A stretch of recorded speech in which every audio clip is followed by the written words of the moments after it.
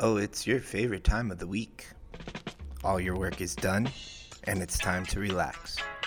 So come, grab some friends, and let's get lit and join the rotation.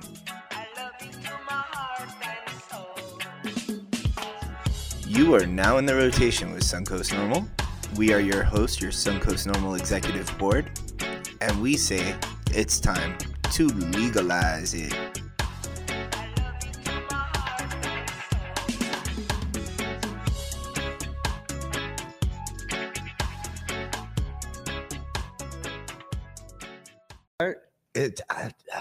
Well, now it's Sunday of 7/10 weekend. It's time to jump into the rotation.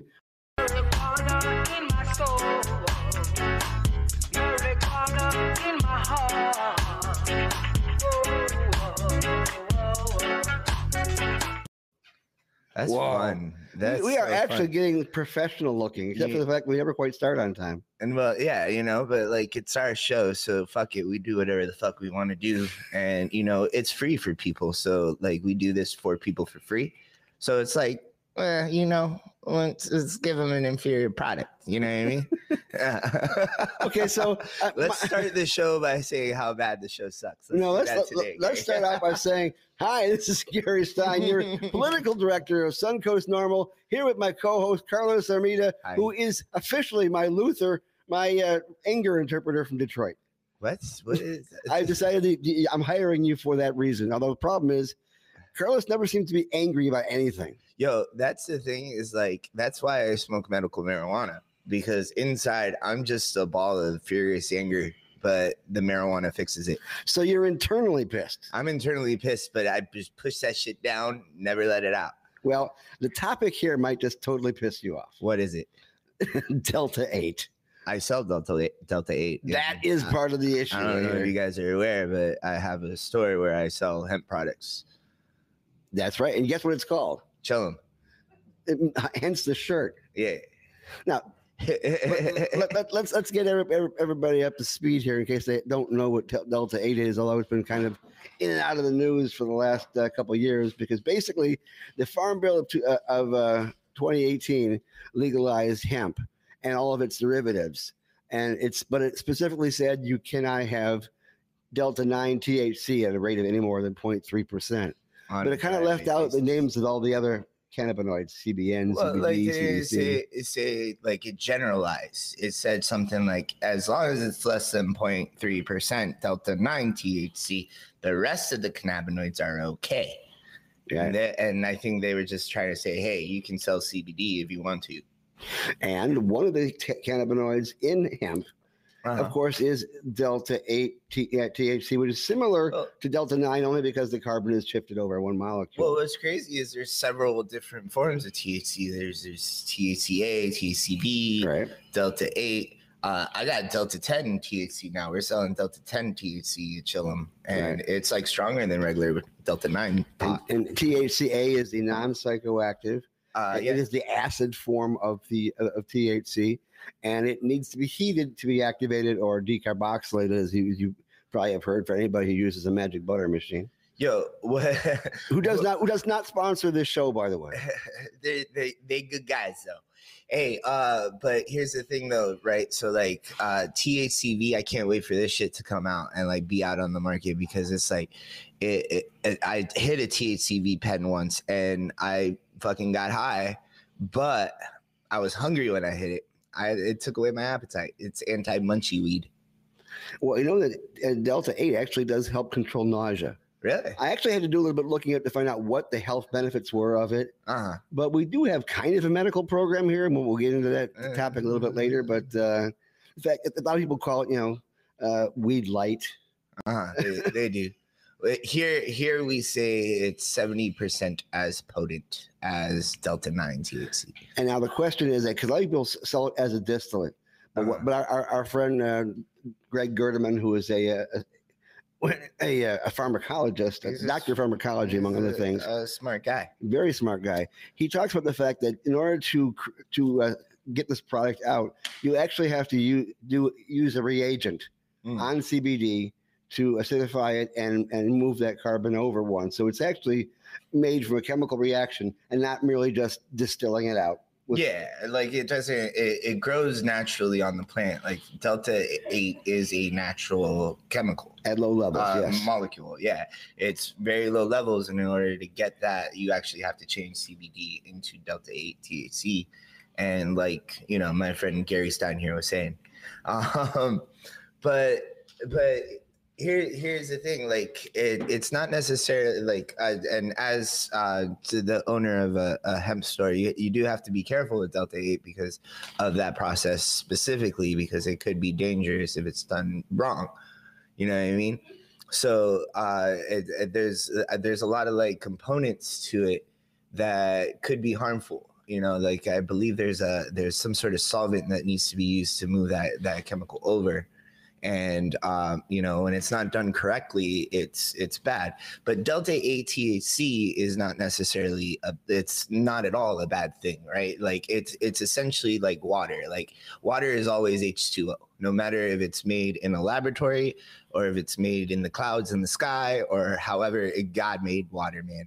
But wait a minute. Did you catch that, guys? God made water. Nobody owns from the lips of the biggest atheist in town. Nobody owns the water, man. God made the water. There you go. But that just blows that whole atheism to hell, doesn't it? So Delta 8 is a natural thing. It's a molecule. It's proven to be naturally occurring in the plant, right? And it's safe. But if it's not if the conversion from CBD to Delta 8 is not done properly, it could be a dangerous thing. And for those people who are in chemistry here, they know there's a difference between a reagent and a solvent. Oh, okay. Yeah. What's the reagent? Okay. A reagent is something that actually changes the chemical makeup of the item that you're working with, whereas a solvent actually changes the physical thing, as in removing it from a thing or diluting it out or allowing you to distill it out of a particular product, but keeping the molecule intact. Here, the molecule actually changes. So here was the big question, because, you know, we live in a country that loves to regulate, right? And they're saying, well, maybe we have to regulate Delta 8. And if we don't, there'll be an unsafe product on the market. Now, granted, almost anybody with a chemistry set can make Delta 8. Now, in college, we were distilling bananaine from the bananas from the cafeteria because, you know, couldn't always afford that $16 brickweed. But the fact is, we were actually, you know, doing these little chemical experiments, and we were actually ingesting that product. They kind of frown on that in the government right now in regards to the fact that it's a product should be regulated and checked to make certain it's fully safe. Well, I don't think it's necessary. Like with Delta 8 in particular, I don't think it's necessarily if it should be regulated, because CBD essentially is regulated by individual states already. So like the Department of Agriculture has already come into this store, looked at our Delta 8 products, made sure that the packaging is all right, and even look for products that they found out there in the market already that have had harmful chemicals in them. So like they were on the lookout for these things. They did look at my stuff and all that. I think the issue is who regulates it. Should it be the Department of Agriculture or the Office of Medical Marijuana, right? Or the Office of Regulated Industries. Of regulated industries. Oh, by the way, in case you haven't seen it yet, we've just been joined from our man above the Beltway. Yeah, we've been going on, Kano. I'm sorry. Hi, Kano. Our director of Suncoast Normal, Chris Kano. As you probably heard, that the topic of segment A here is Delta 8, and the question is whether it should be regulated and whether the government should get involved in it. Can't hear. We can't hear you, Chris. Therefore, I assume he has nothing to say. Oh, damn. Okay. All right. So look, I am not a conservative by any means, but I also am a master in public administration. So I am well educated and versed in how the government regulatory structures can be corrupted by the market itself. The FDA is a prime example of one agency that we have in this country where the regulators themselves are paid millions of dollars by the same pharmaceutical companies that they're tasked with regulating to write white papers in favor of those pharmaceutical companies' products. And so that in itself creates a concern in that anybody who's regulating the cannabis industry needs to be apart from the actual industry. They need to be away from, and not have any vested stake or interest in the people that they're regulating if we're going to do this properly. That's my 2 cents on it. And of course, the question is, because the MMTCs are really coming out full force right now to demand regulation of Delta 8. Now, is it a safety concern or is it a profit concern? I'm asking the guys out there who are waking up to watch the show right now, what do you think? Think that the MMTCs out there are trying to squelch Delta 8 because of profit concerns or safety concerns? Because they seem to be only talking about the safety. But is that really their concern? No, their concern is that people are coming to buy Delta 8 products at regular stores instead of buying cannabis because they're overcharging the shit out of us for regular cannabis.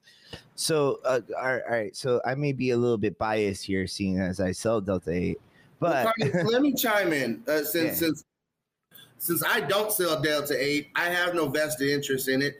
I firmly believe that MMTCs, if they really had a vested interest in safety and protection of their patients, we wouldn't see major MMTCs in Florida selling moldy product to sick people. That's kind of what I was about to say. Like, they're not exactly doing their job right. Yeah, it's kind of so like, why are they trying to say that somebody outside, like, they should pay attention to their own bullshit? So who do you think should actually regulate this product then? I said that it's already being regulated by the Department of Agriculture. Yes. Are they actually checking on the production things of that sort? I went to one of these CBD shows before the pandemic, and besides the fact that I couldn't help noticing that people were white labeling everybody else's products, and the fact that you had absolutely no idea where it came from. But the guy who won the prize that day for the best new product, it was this guy that created a pet product, and he admitted that he was making it in his bathroom.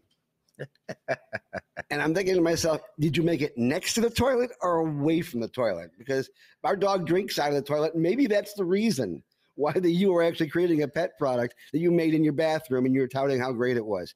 Mm-hmm. Generally, they don't make medicines or any products for consumption in bathrooms or basements, for that matter. That guy admitted to doing something illegal. Because in the state of Florida, it's the cottage. There's some rule that's about like cottage businesses. It's called right. Like you're not allowed to have your CBD business within your own home. You have to be licensed to manufacture it. You have to be licensed to sell it, right? And the Department of Agriculture has to look at your products too. I don't think there needs to be more than that. Now, I saw a very interesting article about regulation that came through yesterday. There is a school for the mentally impaired and things of that sort in Massachusetts that actually attaches electroshock devices onto their people so that they can go ahead and zap them whenever they are misbehaving or they're going out of control and things of that sort. And they claim that this particular thing actually helps. Now, my grandmother, when she lost her daughter to childhood disease, was put into an institution and was given electroshock therapy. It was common back in the 1960s. Anybody who's seen movies like Bell Jar or One Flew Over the Cuckoo's Nest know it was very common. But the FDA actually banned the use of electroshock therapy, and yet they were still allowing it in this one particular thing. And they sued, and it went to a federal court that was associated with the FDA, and it actually said that the FDA cannot get involved in the relationship between the doctor and patient, and therefore they flipped the ban. So if it's okay to fry someone's brain and nerve endings using electroshock therapy because you can't get involved between the doctor and the patient, what is going on with the Controlled Substance Act of 1970, where the FDA basically got in between the doctor and the patient and said, this has no medicinal value because we decided it has no medicinal value, because there was already studies at that point in time that saying that it did have medicinal value. And since 1970, there have been hundreds and hundreds and hundreds of papers verifying the fact that it does have medical value, and yet it's still listed as Schedule 1 right now. It's like they have a blinder on.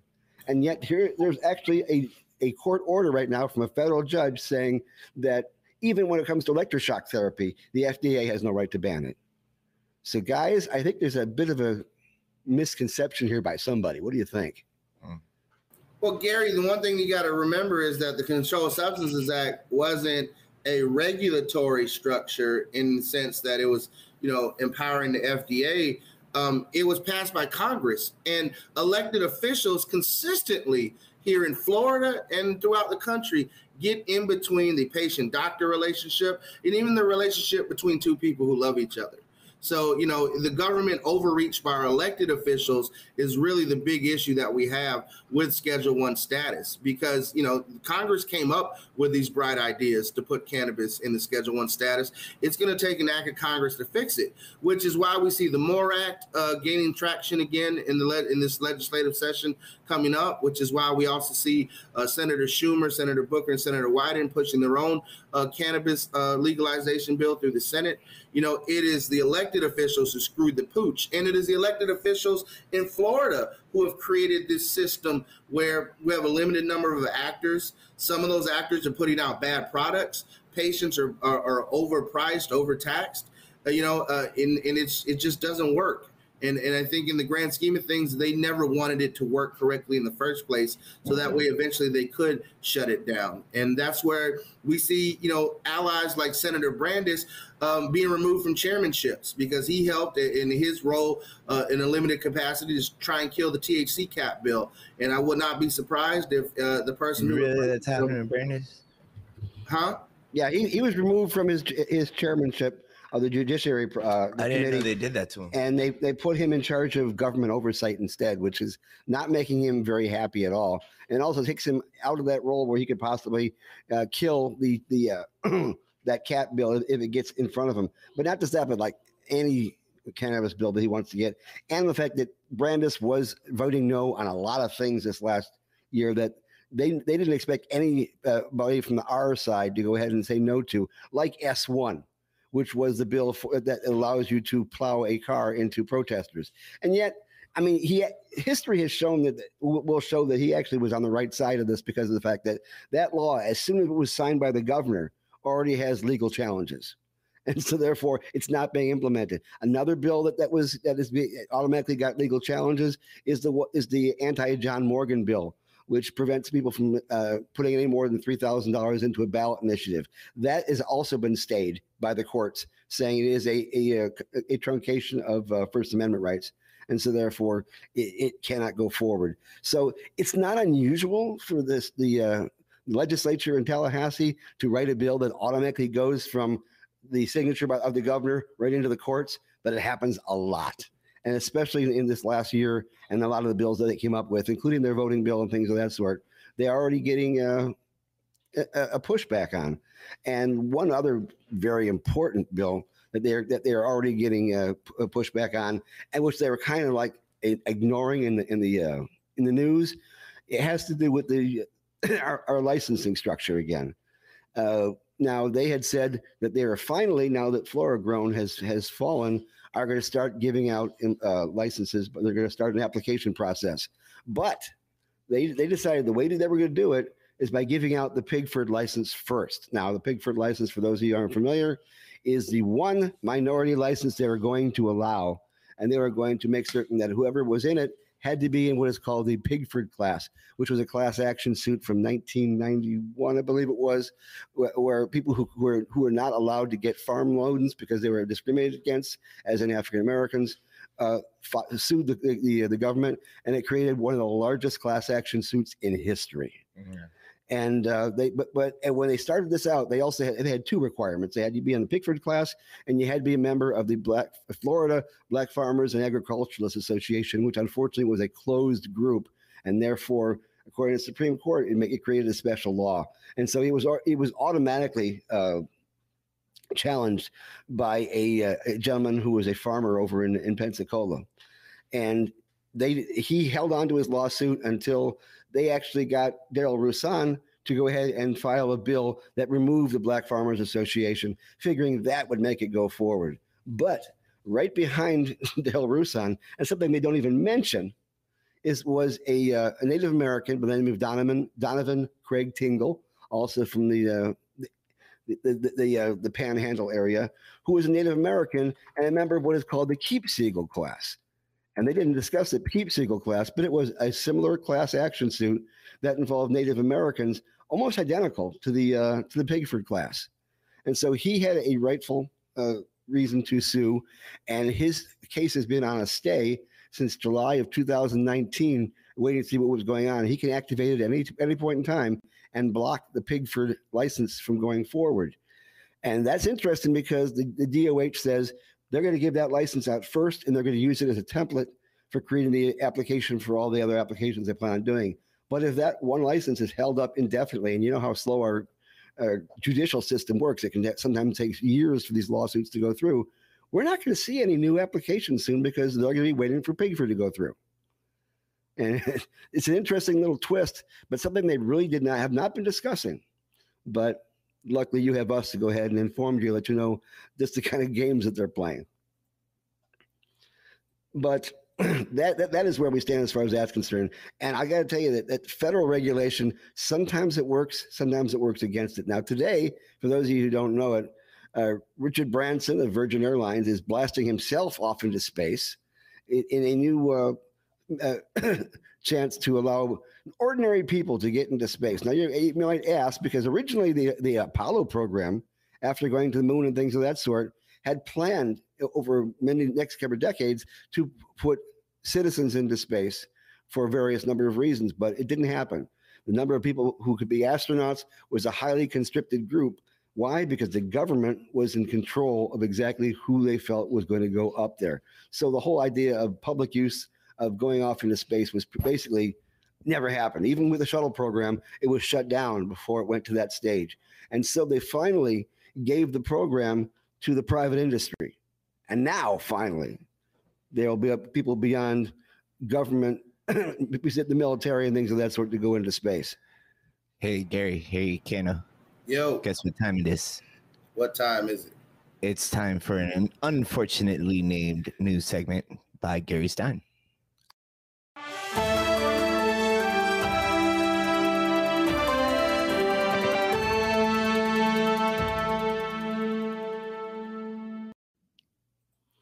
Wow. Yeah. Let's the name of the show and go right to some little bits of news. Everybody who's listening doesn't know the unfortunate name, just the ones who are watching. So you got it, Carlos. Do I have to say it out loud? Yes, Carlos. Yeah. What is the name of Gary's segment? The G Spot. All right, the G Spot. Because his name's Gary. That's right. It starts with a G. And then there's another thing about a lady that I don't know much about, but I heard about it. Actually, there was a guy named Grafenberg who named it. Now I don't know, when he decided to go ahead and say, something. Let me just check around and find a spot I want to name for myself. And he just kind of said, "Oh, look inside there. That's what it is." And the girls got excited. But that's just the way it happened. So let's go on from there. This was a big week, actually, for news as far as cannabis is concerned, because we had two states, Connecticut, which moved into its legal state, and Virginia, which is interestingly enough, now, guys, on July 1st in Virginia, and I was talking with Brett Poffenberger, our former communications manager, about this. You can now possess, use, and even grow cannabis in Virginia. But until they finish with the rules and regulations in regards to how you can sell it, which won't be until 2023, you can't actually buy it. So if you get caught with it, no matter where it came from, which can't possibly be any legal outlet, then you're good. Isn't that kind of strange, or isn't that pretty close to where things are over in Washington, D.C., Chris? In D.C., it remains a gray market. And what that means is that you can't buy and sell cannabis itself as a commodity, but you can gift and donate cannabis. So oftentimes there will be nominal commodities available, like a smoothie or stickers. And then they just happen to come with a complimentary eighth or ounce or whatever you happen to be gifted. And it is an honor system, if you will. As far as its ability for enforcement, I have never, encountered the police, while being stopped with cannabis in the DMV area, so, I can thank my stars there. But all in all, I'm not entirely sure, how it will play out. Should you be hotboxing your car? No. Should you be smoking while driving? No. So those are still things that can still get you arrested in these newly legal states. So and definitely don't smoke on federal property. Of course, remember that if one of the alphabet agencies own it, you still cannot smoke on it. So Virginia, the first state in the South to actually go ahead and move it forward, is actually moving forward. However, and let's throw in some politics here. There's a gentleman who's going to be running against Terry McAuliffe for governor by the name of Youngkin that is being pushed by the previous administration to get that spot. He actually did post the other day that they need to repeal all the cannabis laws in Virginia because this whole idea about getting taxes as revenue from cannabis has been overblown, and that all the numbers in regards to taxes are concerned have really been pitiful in every single state they tried it. Now, I don't know where he gets his truth from, but it's not from the real world. It must be from Earth too, because the fact is most states that have taxed cannabis have gotten hundreds of millions of dollars in tax dollars put into their coffers, which a lot of people need, especially after the last year that we had. Yeah. Well, Gary, part of the issue is states in the South have been traditionally over the last 50 years states that thrive on low taxes. That's their attraction to get people to come there. We're tax havens. Come to Florida. We don't have an income tax. We don't tax medicine in Florida. And so you look at these other states in the South, and as the more and more begin to legalize it, they may run into an issue to where traditionally they haven't taxed certain commodities, certain products. And now, that's the whole pitch behind cannabis legalization, to create bipartisan support. Here's a product that we've been wasting our tax dollars locking up Americans trying to regulate, and we can save money on the criminal justice side, on the legal side of an already overworked legal system.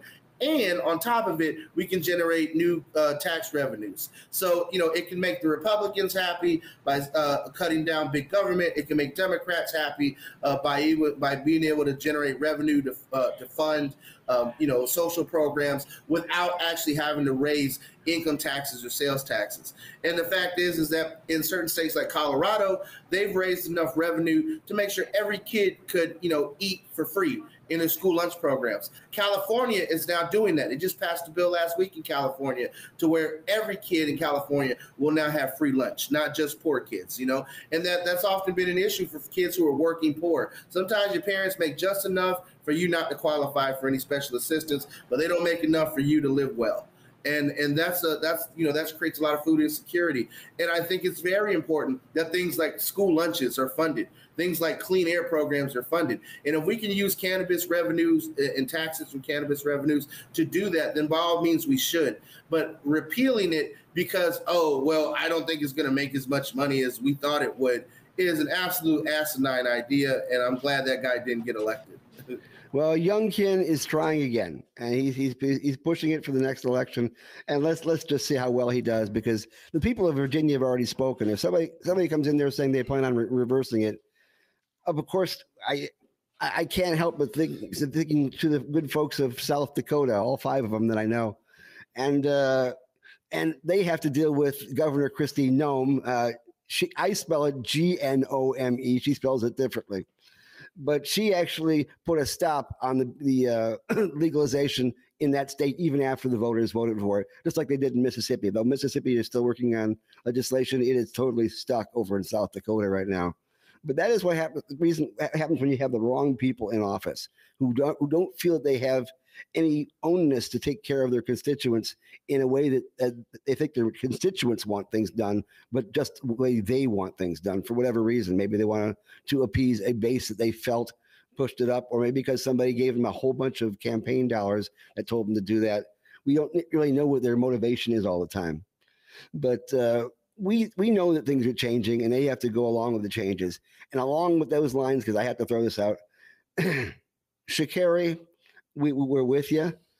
We have a runner here par excellence, fastest woman on earth practically, who was banned from being able to go on the 100-meter dash in the Olympics because of the fact that she tested positive for THC, which she was using to console herself at the point that her mom had just passed away as she's just getting ready to go into the Olympics. And it's even gotten worse because at one point in time, they said that she was going to be allowed to go into the relay because her 30-day suspension would have ended just before the relay started. But now they're saying she's not going to Tokyo at all because they feel that rules are rules, even if they are archaic and stupid and actually don't create any issues, because they are claiming that THC is a performance-enhancing drug. Not. If that were the case, I would be a triathlon winner. I honestly think, and I think Chris would too. Well, I mean, not to go against, I'm more, Richardson should run. Let's get that out of the way. Yeah. But it has been known to like help people to like do further with their workouts, and like it's not necessarily like like steroids. It doesn't make your fucking muscles bigger, but it does help like alleviate pain and helps you really to get into your workouts. And like that's the difference though, is like you still got to work out. You still got to fucking and do all your shit. Like you still have to like end up becoming the best. And it's not like it'll actually grow your fucking specific muscles. You know what I mean? It's not like fucking steroids. But it's helpful. A lot of people use it to help them with their workouts and with their recovery. I mean, those people who are marathoners know you're running until you get to that point where you get to that Z wall situation where you suddenly break through the pain barrier, and then you can just keep on running and running and running and running until you stop. And cannabis actually helps work on that Z wall as far as moving it back, moving it towards you, because you can manage pain better. That is not necessarily a performance enhancing drug, because if you don't want to run a marathon, you're not going to run a marathon. And if you aren't trained to run a marathon, your muscles won't do it. Yeah, it does not improve your muscles. And she's a sprinter, for goodness sakes. It's not a matter of just breaking through the pain to run 5 miles. It's a matter of having the musculature and the drive and the determination to be able to get past that line faster than everybody else. And let's look at the logical contradiction that a lot of people are saying that smoking weed is bad for you, that it can't be medicine because smoking like screws with your lungs.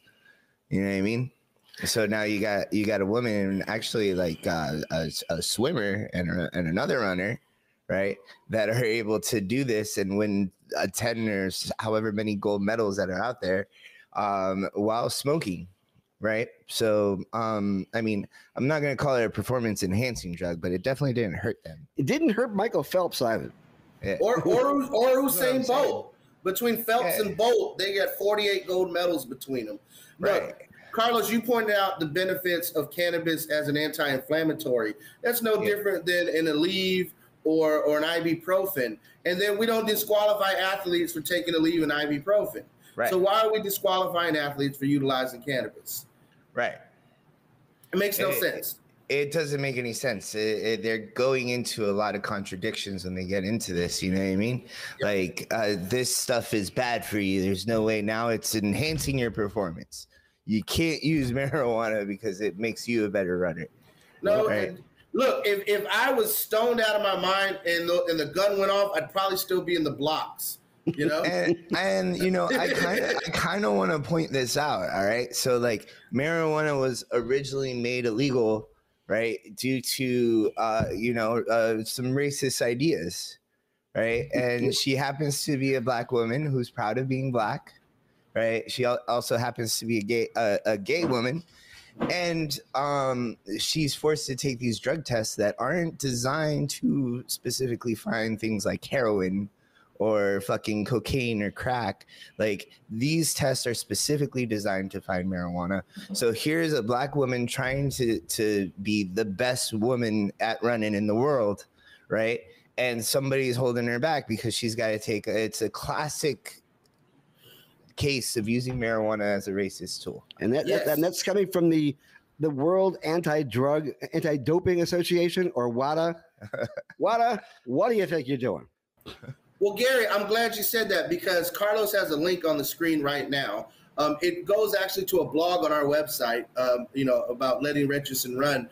But at the conclusion of that blog on our website is an actual petition you can sign to the World Anti-Doping Agency, demanding that they end marijuana testing for athletes.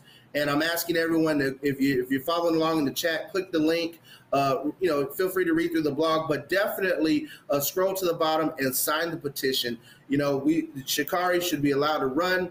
And the fact of the matter is, in all of this, there was another athlete, white, by the way, white woman, who tested positive for steroids and blamed it on a pork burrito, and they allowed her to compete. Oh, carnitas, you got to watch out for them suckers. A pork burrito? She tested positive because was it pernil or was it for steroids? She tested for performance-enhancing steroids and blamed it on pork burrito, and they let her run. That is white privilege. I want to see a picture of this woman. If she is jacked like a motherfucker, and like hair on her face. And I'll be honest with you, I've been eating pernil and that kind of stuff for a long time. I haven't gotten anything out of it. I'm not having more muscular. You just haven't found the right burrito, Gary. You just keep looking, buddy. You'll find it. That's the way it is. So absolutely, let's get involved in that, and let's see if we can't make a change in regards to the World Anti-Doping Association, because they have got it wrong. I mean, the single convention of the UN changed last year. The world is changing. Germany is getting ready to go adult use. It's the first country in Europe to go ahead and do that, along with possibly Portugal. And the rest of Europe is already have medical programs.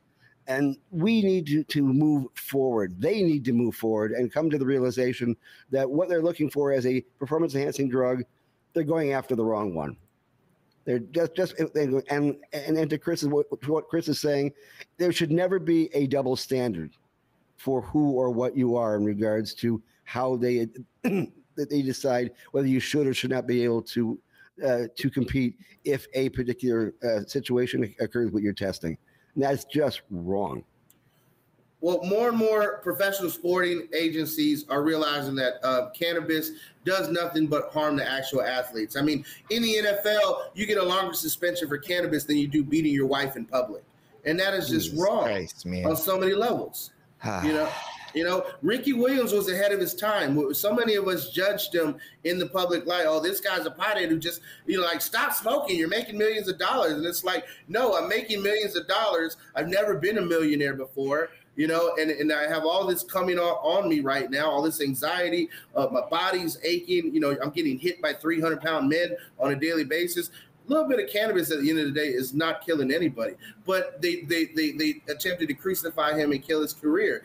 And then here we are today. We've seen other athletes. Michael Phelps got actually caught on camera hitting a bong rip. And what they do, they didn't take his Wheaties endorsements away. They made him do a public apology tour on the night shows, and that was the end of it. I get the munchies. I like Wheaties.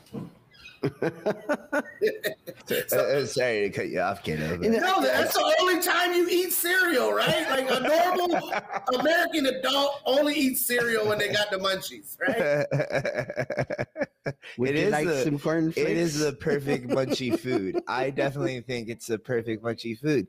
I mean, you think about it, you got like fucking milk in there to kill your cotton mouth, and then you got the munchies, like the sugar and shit. So like, I want some cereal. Well, Carlos, sensationalism and racism when it comes to marijuana, illegality have always gone hand in hand. I'm looking at that poster behind you, and it's saying marijuana is a dangerous drug. And there's a guy who looks like Billy D. Williams injecting a needle into a white woman's arm on that poster. And I'm just like, you don't inject marijuanas. So why is that on the poster? Like, why did the government think that was an appropriate ad in any way, shape, or form? I remember you actually pointing, because this is a very famous propaganda. And I remember you pointing to it one day and you're like, look, man, like, doesn't that look like a black guy? Like, didn't they make his nose big and like this is like racistly drawn as a black guy? Well, it must be. And that actually came from the King James Bible, which said that the mark of Cain was the darkened skin and the flattened nose. I think King James was a racist. I don't know, possibly. I think Or the a lot people of them who were. helped him write his new version of the Bible. But that's the kind of thing we've been dealing with for It's so like many years. who would ever argue is like, no, King James was not a racist. They were all racist. He just started a transatlantic slave trade for England and colonized the entire New World where there were native people already here. How could he be a racist? If only they had critical race theory in the medieval in the Middle Ages, right? Well, Gary, that's an interesting thing. You know, so many things intersect with cannabis policy. Critical race theory is something that really, if you look at it, cannabis is perfect for examination through the lens of critical race theory. Why do we have a policy of a plant that Thomas Jefferson was selling in order to acquire arms for the Continental Army? And yet somehow in this nation's history in the last 50 years, it has become public enemy number one, according to Nixon. Yeah, Nixon had a lot of public enemy number ones. He saw them all over the place. He was just slightly paranoid. I don't know if it had to do with his Quaker background or what, but Tricky Dick was having a lot of issues. Well, his domestic policy advisor, John Ehrlichman, as he got older in life, and I don't know if he wanted to cleanse his soul or get into heaven or what, pointed out that they knew that, the anti-war left and the civil rights leaders were the main voting bloc that was going to be a hindrance to their domestic policy. And, they knew they couldn't make it illegal to be poor or young or black, but they do know what people's pleasures are. And if they knew that, we could over-criminalize something that everybody utilizes, like cannabis, like marijuana, then they could effectively squash any domestic opposition to them politically. And then we have a whole group of people who have grown up, a lot, pretty much Gen Xers, if you will, who toe this line of rules are rules. And I'm thinking, since when in America do we mask fascism with legalism? Since when in America do we attempt to mask, your patriotism for the U.S. track and field team, with the racism that you really intend to?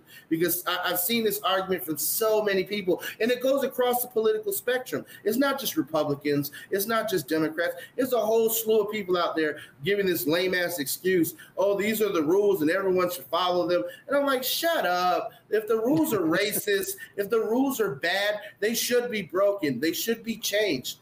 And it just irritates me to knowing that people can't wake up and realize that. I mean, for the guy who, Carlos says doesn't exist, or rather the divinity of that guy doesn't exist, Jesus was someone who broke the rules consistently. He said these rules are bullshit, and he broke them. Oh, look at him. He's doing something on the Sabbath. Oh my God, look at this. And here's my thing. In the grand scheme of things, if you see something is wrong, then what would Jesus do? In some situations, he'd flip over a table and start whipping people's ass publicly.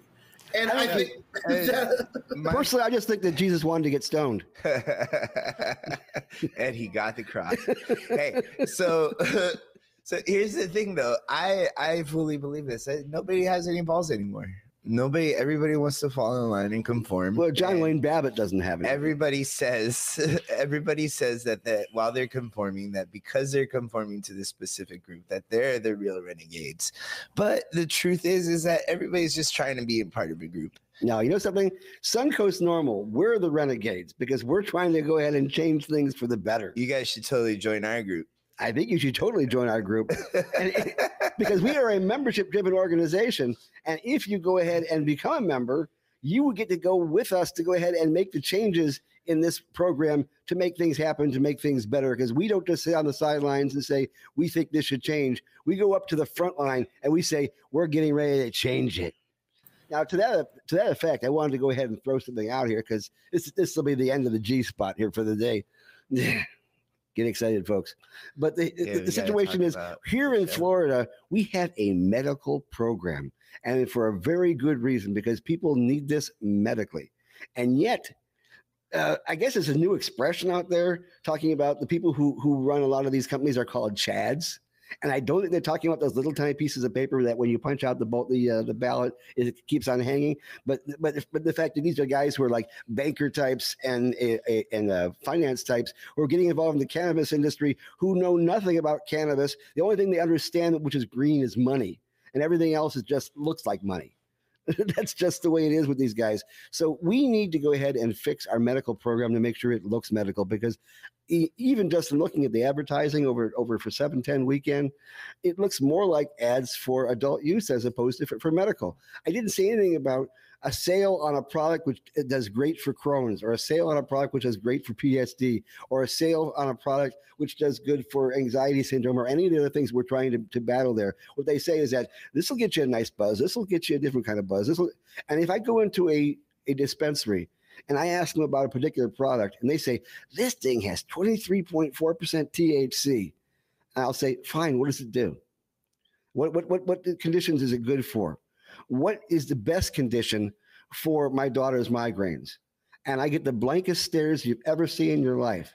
And then I ask them, what is the cannabinoid profile, and what does it do for this product? Why does it work because of this cannabinoid profile? Or why does it work because of the terpene profiles? If they don't know what a terpene profile is, or a cannabinoid profile is, or what it does, they're selling an adult use product. And there's nothing wrong if we actually had an adult use program, but we're talking about people who need this for medical use.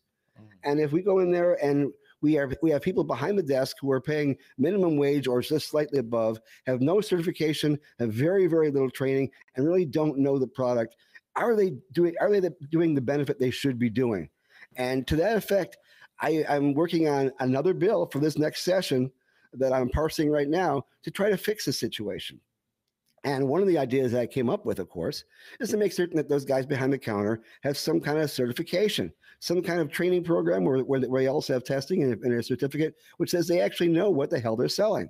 We actually know how the heck it works, have a little idea of pharmacology. And beyond that, I believe that for a dispensary that has at least 5 dispensaries, that should have a registered pharmacist on call, either to talk to patients in person before they go in there and make their decisions, or to talk to them via telehealth. And therefore, they would have more be better informed as to what they're doing, and to make certain they don't buy a product that costs them an arm and a leg, and yet it doesn't help their arms or their legs. Essentially, I think that is so important. So I'm parsing the language right now, and if you guys could give me an idea of what you think about this, and what you think should be in the bill, let's get together and let's go ahead and put this forward. And then we'll add it to the other bills that I've already started pitching to various senators and representatives that we've done in the past, as in the employee protection bill, so that you don't lose your job because you have a medical card. The medical protection bill that makes certain that you can't get kicked out of your assisted living facility, or if you're in the hospital, they don't take away your medicine, and you, for God's sakes, don't get kicked off that transplant list because of the fact you have a medical card. And of course, we are going to try to expand the number of qualifying conditions to more than just the 10 that we have right now, to include so much more that it can possibly do, so the doctors don't have to do any mental gymnastics when it comes to giving a recommendation. They can give it exactly for what you have, not whether your situation is of a like or similar kind that the Board of Medicine or the Board of Osteopathic Medicine can say no to later on because they feel that they don't agree with your thought process. So we need to go ahead and fix that. And of course, tourist reciprocity. We had such a bad year of tourism in 2020, and Florida lives on their tourism. We usually have 120 million tourists every year. And if we think about the fact that we have 120 million tourists every year, and that approximately 9% of the country right now has a medical card, looking at that, if you create a situation where for $10 you can get a reciprocity fee that allow you to go to MMTC, give them the ticket, and buy as much as you need for your stay here, that could actually, number one, allow people to come to Florida and get the medicine they need, so they don't have to worry about people not having their medicine while they're here, because that can actually change vacation plans. I don't want you guys to go ahead and have to freeze your tuchus out in Colorado for a vacation when you can come to sunny Florida. But if sunny Florida doesn't allow you to have the medicine that you need for your PTSD or for your fibromyalgia or whatever, it doesn't become an option for you. So let's go ahead and make it easier for people to get reciprocity. And those reciprocity fees, if you have a $10 fee for each person to go to the MMTC and purchase what they need for their, that could actually raise approximately $70 to $80 million for the state of Florida and pay for that stupid Visit Florida tourism advertising program. Hopefully they won't do any more $1 million commercials with Pitbull. That was kind of like overpriced. But the fact is, They actually are doing commercials in Abu Dhabi to come to Florida, and our tax dollars are paying for it. Well, Gary, years ago, the Florida legislature stopped giving out subsidies to the film industry. So many of the very prominent shows like CSI Miami that you think take place in Florida are filmed in North Carolina or Georgia. It's a shame. It's a shame. And you mentioned earlier about folks who work in the dispensaries. Really the only requirement is you can pass a level 2 background check, which precludes folks who have previous legacy market experience in many cases. If you've been popped while working in the legacy market, you'll never be allowed to work in Florida's legal medical marijuana market until they change the laws and change the regulations around employment. And I think that's a big issue that has to be addressed. But one thing that we can see hope on in the near future that I think is important is that cannabis is a nonpartisan, pan-partisan, if you will, bill. In that regardless of what political ideology you affiliate with, a majority of people across every ideology believe that cannabis should be legal. And to that point, there is now a new group called the Cannabis Freedom Alliance, which is bringing together right-wing groups as well, like Americans for Prosperity. And there's some clear goals. You can get the most right-wing Republicans and the most left-wing of Bernie Sanders supporters together to say that cannabis should be a freedom that we have in this country, plain and simple. And there's some clear goals in establishing a regulatory framework that promotes public safety while allowing innovation, industry, and research to thrive, but also ensuring that individuals previously involved in the illicit market can effectively secure a second chance and contribute to the legal market. And I think that is a key point there that, across the political spectrum, we all should be able to agree on, is that this was made illegally for the wrong reasons. People have criminal records and histories that they're saddled with, and that should not preclude you from getting involved into a brand new market. We should release every pot prisoner in America, plain and simple. Illinois is doing mass expungements. New York is doing mass expungements. New Jersey is doing mass expungements. How about Florida? We've got our jails pretty damn full, and our prisons are pretty damn full. And a lot of it is nonviolent cannabis offenses. And a lot of them, they couldn't afford sometimes even the treatment programs. And so therefore they end up getting jail time, just like they couldn't afford to pay their bail bonds.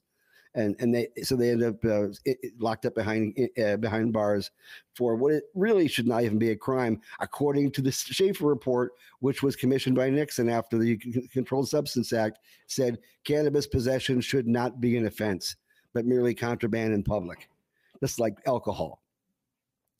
But we will have to change that in due time. Now, Chris, there was something that came up this last week. The Department of Commerce actually had decided to reschedule cannabis dispensaries and retail shops as smoke shops. Now, what does that necessarily mean for dispensaries and their attitude towards cannabis as a legal product as opposed to an illegal product? Any idea? I think your mic went out, I have no idea, how this is going to affect the grand scheme of things. That's really the biggest part, is that we cannot do cannabis legalization piecemeal, because as you can see, we have a situation now where over half the country, lives in states where they have access to grow it, but then you might be in the state next door where you can lose your kids for having it. You could drive to grandma's house because she's sick 2 states away, and you just happen on the way back to get pulled over, and then you end up in a legal battle you never thought you'd be in. So what I'm saying is that cannabis legalization has to come from the top. If Congress and the President of the United States cannot get their shit together to get this passed, then there's no reason why they should get reelected. And this is coming from someone who's been a lifelong Democrat.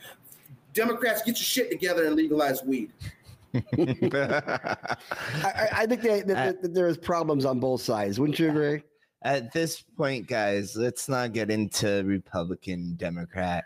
we've been talking about a lot of bullshit that's going on throughout the entire show, and you know it's all important shit. I'm not calling it bullshit. I'm calling it important shit.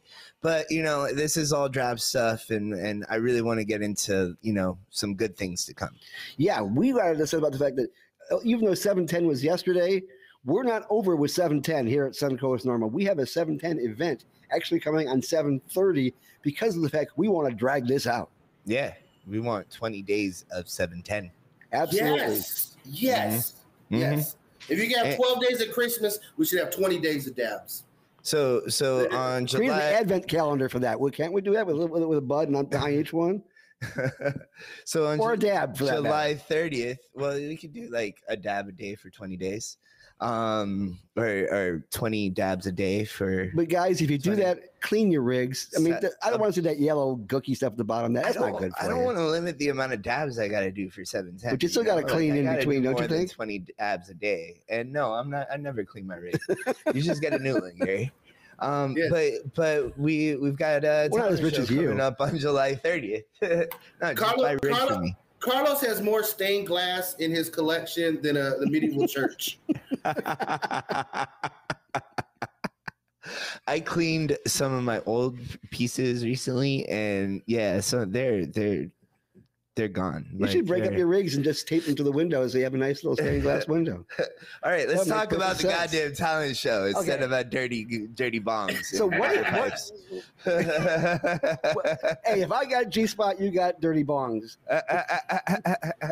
That's the name of my new So segment. what is going to happen on 7:30 that we are involved in and our membership is going to be involved in, and anybody else who wants to come by and commute with greatness? Well, we want to show the talents of our membership base, and we want to show that marijuana people have talents and are successful and are great people.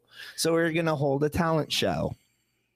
That's now, right. For talent shows, by the way, cannabis is a performance-enhancing drug. Yes. Yeah. But we the will higher not be you are tested. for the talent show, the better you will do. Probably. It's just a fact. And But if you bomb at the talent show, you'll feel much better about yourself if you're high. Or you'll get up to the mic and you'll totally forget what you were going to do. And we've got a special celebrity judge, don't we, Kenna? Yes. So our talent showcase, Suncoast Normal's Got Talent. If you're a local artist, whether you're a singer, a comedian, a musician, come on out, share your talent. It is a competition. So, for all the talent entry fees, the grand prize will be $300 in cash to the winning talent. And we have a very special celebrity guest judge who is a very locally talented artist in the city of Tampa. Hip-hop star Tom G will be a celebrity judge and will be closing out the night performing a couple songs in his guest set. So shout out to Tom and Team Fetty for being a part of this amazing event. Tampa is going to show out. So get your advance tickets now while they're on sale. If you're interested in entering as a talent or you know someone who's talented, get them now before we close out the talent entries. We were going to have a very exciting night. It's going to be a lot of fun. So get your tickets now, and we will be seeing all of y'all at the end of this month at Suncoast Normal's Got Talent. Yeah, we're almost through this pandemic, folks. It's about time to open up and have some fun again. And this is our way of contributing to the new normal. The new get that the new normal. We're us. We're Suncoast Normal. We're not only normal, but we're talented.